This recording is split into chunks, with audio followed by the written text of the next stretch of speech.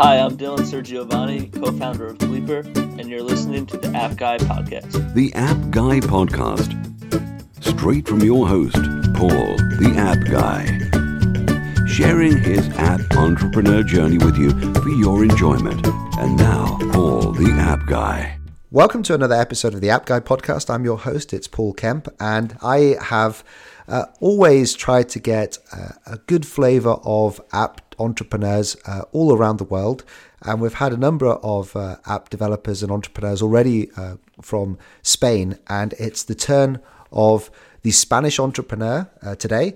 And I've got a wonderful journey. It goes back to 2005. It's the basically an entrepreneur app developer called Miguel Díez Ferreira, and he is the co-founder of the app Red Karaoke, and he's also got a new app coming out which will be actually live, and it's called Music Eliza. So just think of the previous episode where we had Breathalyzer. This is Music Eliza, and it's coming out. Could be a really good app. So, well, first of all, Miguel, thank you for joining us on the App Guy Podcast. Thank you for inviting me.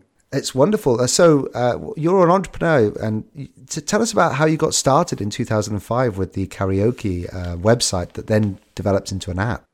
Yeah, well, the idea becomes in a party, late at night, having some drinks with friends, and they wanted to sing, and we plugged the SingStar video game. It's a karaoke for PlayStation.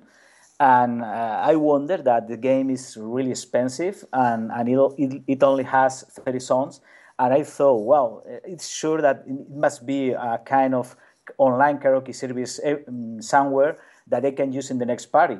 So next day I tried to search these services, and I can't find anything.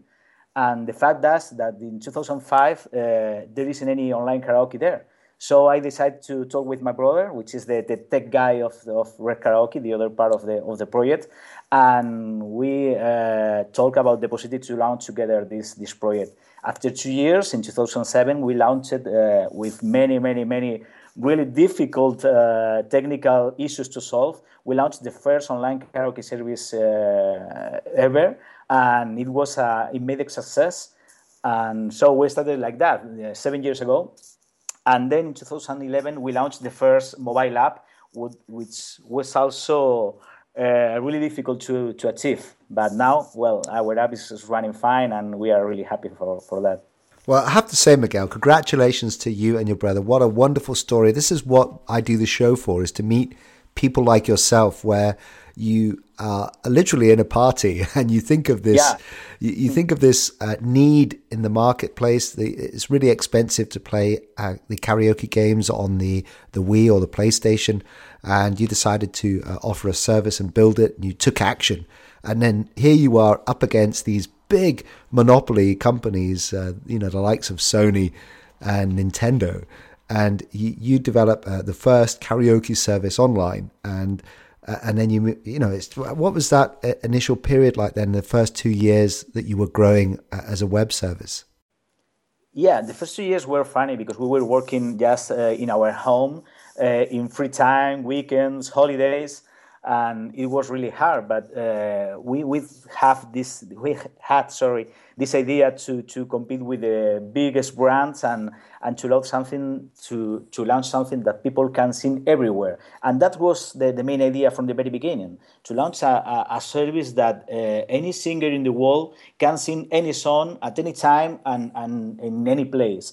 And so when smartphones becomes popular, it was very easy to have the idea to translate our idea from the original website to mobile apps. And now it's funny because our service is available, of course, in our website, but also in Android, in iOS, Windows Phone, Windows 8. It is smart TVs too. We have agreements with Samsung, LG, Panasonic, Google TV. So now there are more than 100 devices where you can find Red Karaoke and sing with it. It wasn't an easy task because the technical issues have been really, really huge, and also the copyright and licensing was really, really difficult too. But after so many years, we're still alive and fighting and trying to compete with Sony, with Nintendo, with Microsoft, and we are getting good results. So Yeah.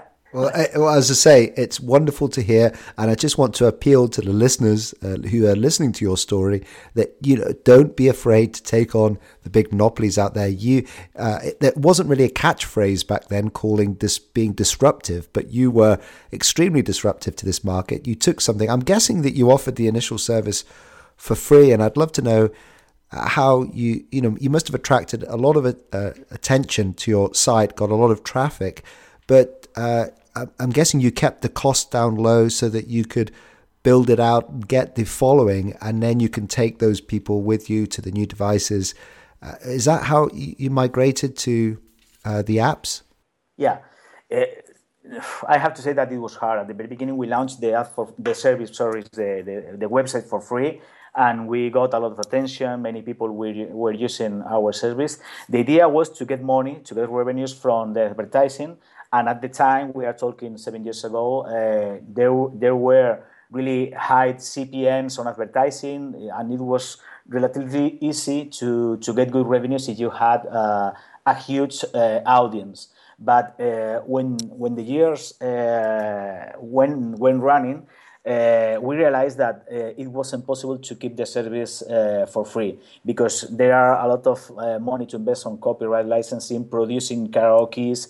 You have to pay developers, you have to pay a lot of people, and it wasn't impossible to get profit from the company with that. So decided to start charging a little amount of money, a premium subscription, like Spotify or Netflix or these kind of companies are doing the same. And we just copy this model and translate to our service, trying to get the revenues we need to keep the company running.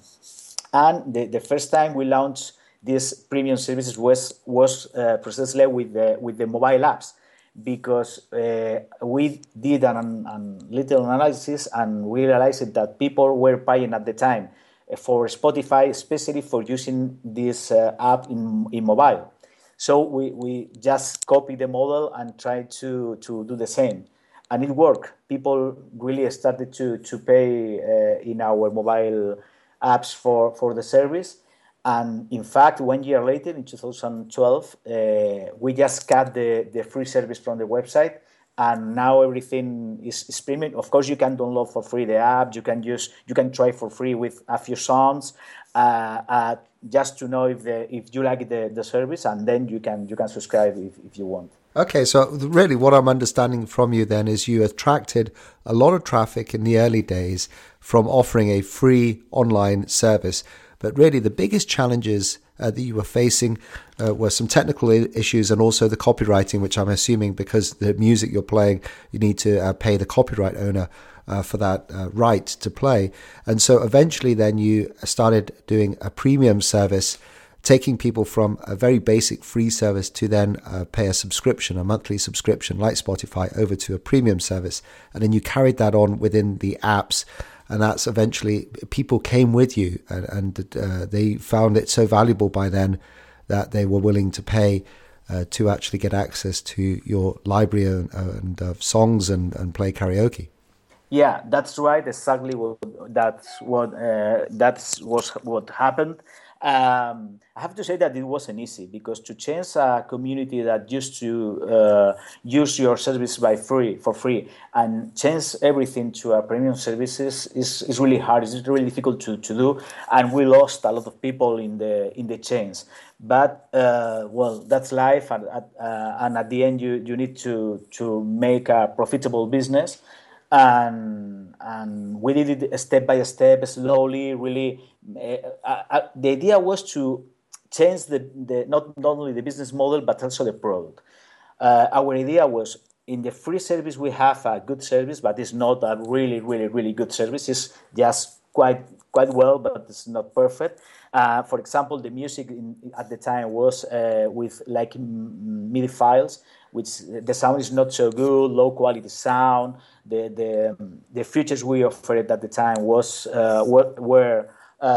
limited, and we started to add new features, to add better music productions, to add our own exclusive productions with our musicians, and also the mobile apps. And everything together created a totally new product that people were ready to pay.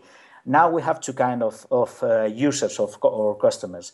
One is the people who really love to sing all the time, who really love karaoke all the time, who really love to record themselves and share their renditions to other people. These are the people that are paying the premium service all the time, and we have users that have been paying for 3 years, 4 years. So there are people that really love this kind of product, and there are another kind of customer, which is just people that like karaoke or like singing from time to time. Maybe you organize a party at your home today, and maybe you are not organizing another party until 6 months from now. So you just pay the premium service for today. You can pay for a week, for example, and you never use the service anymore in 6 months. But after 6 months, you pay the subscription again, and you can use in your party. So there are two kind of customers using the service today.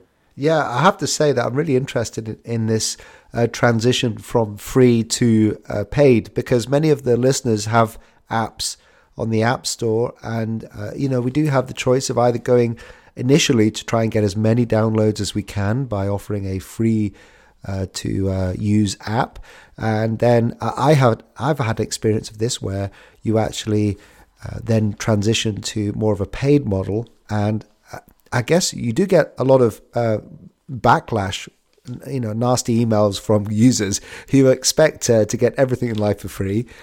We know, in a way, Google and Apple have been very, I guess, a little bit bad at this, because they've just given the assumption that most things on the App Store are free.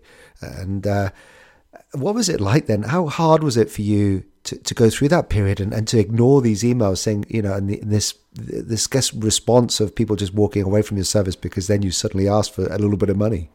Yeah, it was complicated, but we did it very slowly during 2 years. Once we take the decision, we just keep the free service as it was, but we start to work exclusively in the premium service. So we start to add new features, but only for premium users.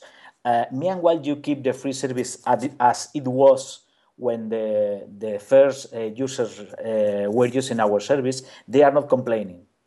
They start to complain when you start to cut the features or the contents or the services they had before.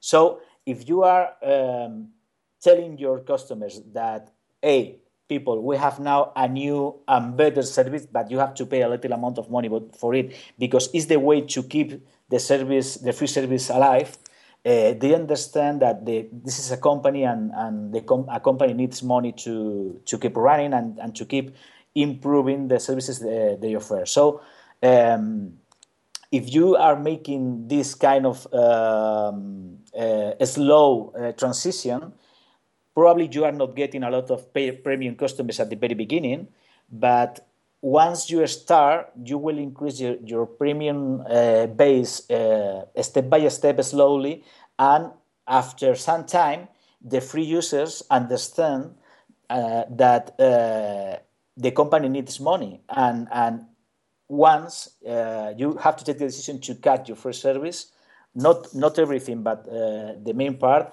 and you have to explain to them. Of course, you get nasty emails, and there are people that leave the service.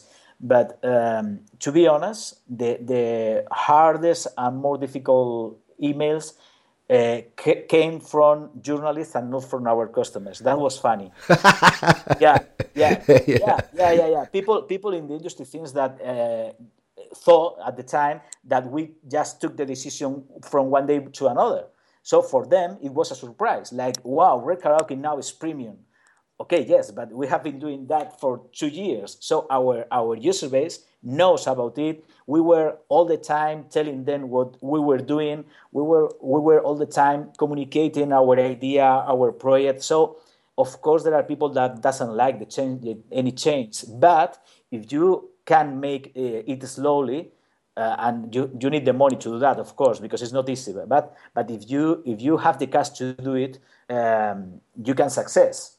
So this is what I want to summarize for the benefit of the audience and me. Yeah. What I've really learned from you in this chat. It's been wonderful. I love this, how you've gone through this. So the way to transition from a free to a paid app is almost like you build the free app, and that is the cost of getting all the downloads and the initial audience, and then start transitioning to focus on some of the inbuilt premium services, keeping the app almost the way it is as a free app, but then adding these premium services on it and getting people into that premium service, and then taking them a lot further with the fact that you're focusing on the added value parts and making it so much better for the premium services. And in a way, that's a very excellent way of transitioning, because you get the initial audience behind you, which you wouldn't have got if you'd have started off as a paid service. But they understand that they do need to actually pay up to keep the service alive. And in a way, I know the journalists are looking for a story, aren't they? So they're probably just the ones that are trying to stir the negativity. Yeah, that's an excellent summary of what happened. Right. Well, that's really great lessons for all of us to take away. Now, you obviously love it so much because you have an app called Musicalizer. By the time people listen to this, it will be on the App Store, and you must be working really well. Have you turned your back on developing for the websites, and are you now focusing purely on apps? Yeah. We that's funny too, because you should know that when we launched our first mobile app, I wasn't sure at all that it wouldn't be a success. I mean, at the time, 4 years ago, I thought that nobody will sing with a smartphone. That was my position, my personal position. And the rest of the company said to me, "Hey, Miguel, people is crazy with iPhones and iPads. We must launch a karaoke app for smartphones." And I was telling all the time, "No, I can see people singing at the streets where with a smartphone." So now, 4 years later, I have to say that I was wrong, totally wrong, because the 60% of our incomes or of our revenues come from mobile apps. So 1 year ago, we took the decision to focus ourselves on mobile, not exclusively, because we also keep the smart TV developments, but we focus on mobile, and we are now a mobile-first company. And so we took the decision to launch a new app, this Musicalizer.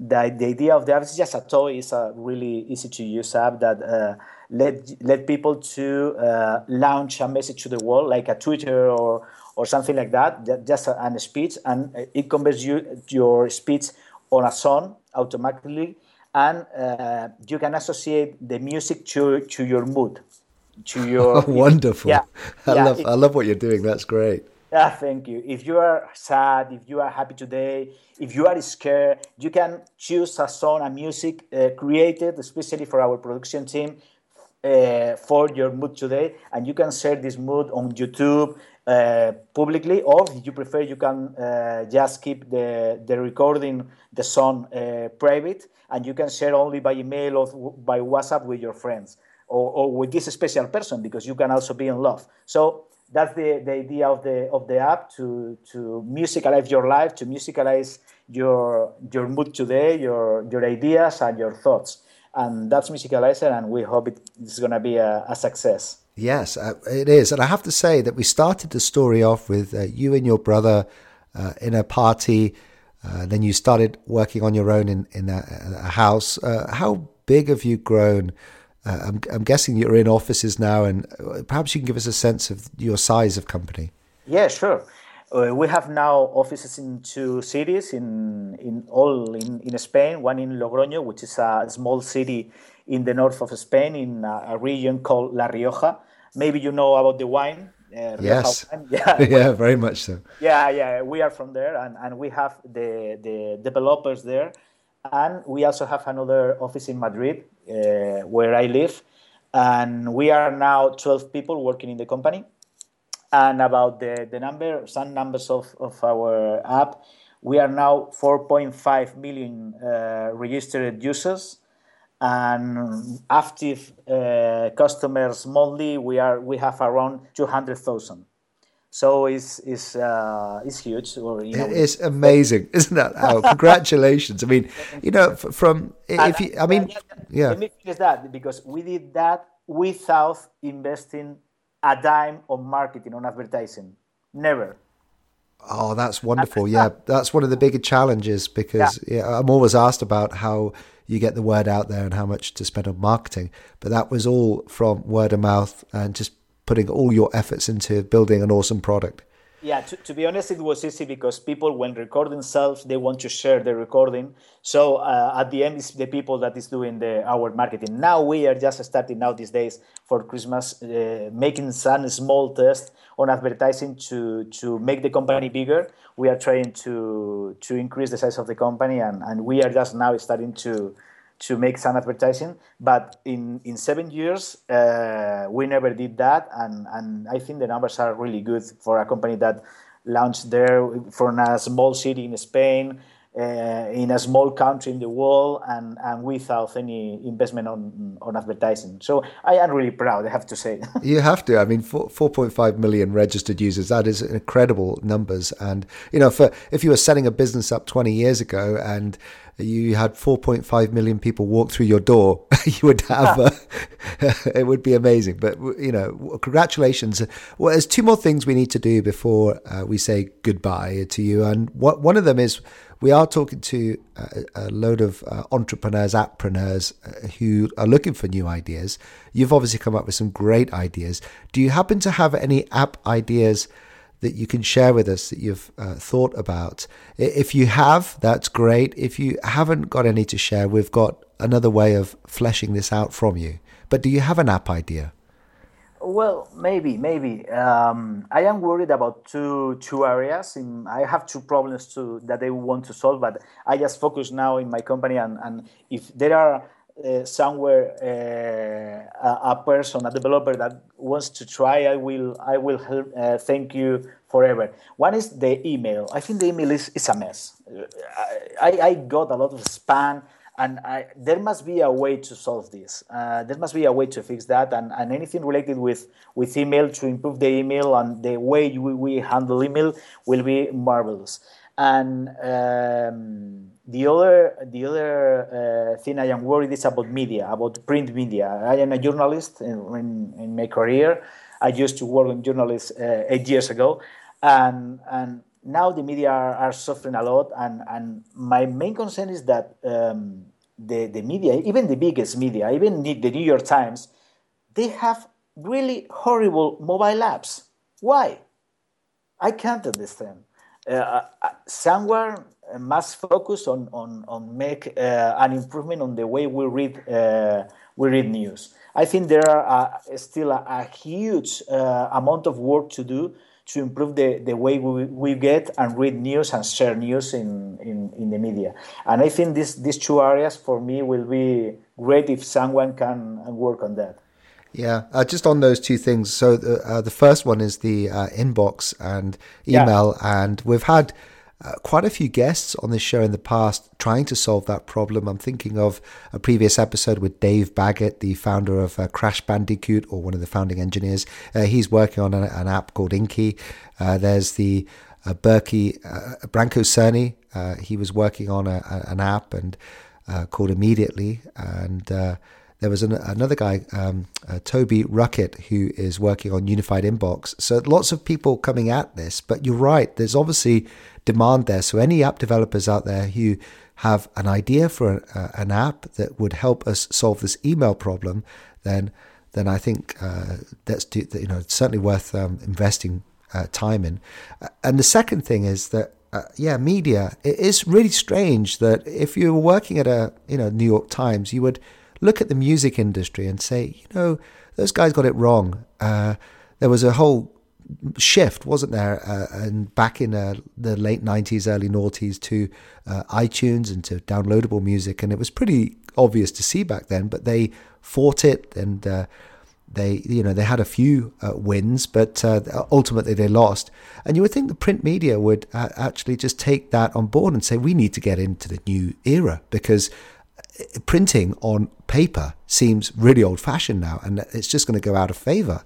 And I want everyone to think about, when was the last time you actually bought a magazine or a newspaper? It seems very old-fashioned now to read other than on an electronic device. So that to have really bad apps, it just seems a crazy business decision. But it's maybe because they're frightened of it, and they're going to go the way that the music industry did, and there'll be these new players.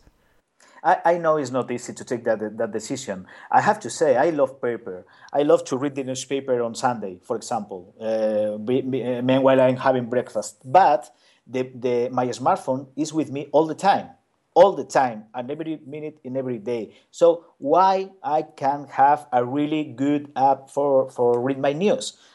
That's the point. Okay, here's an idea. An idea, right? I don't know if the technology exists, but the challenge with paper is that it comes out of date as soon as you go and buy your paper. It's 12 hours out of date.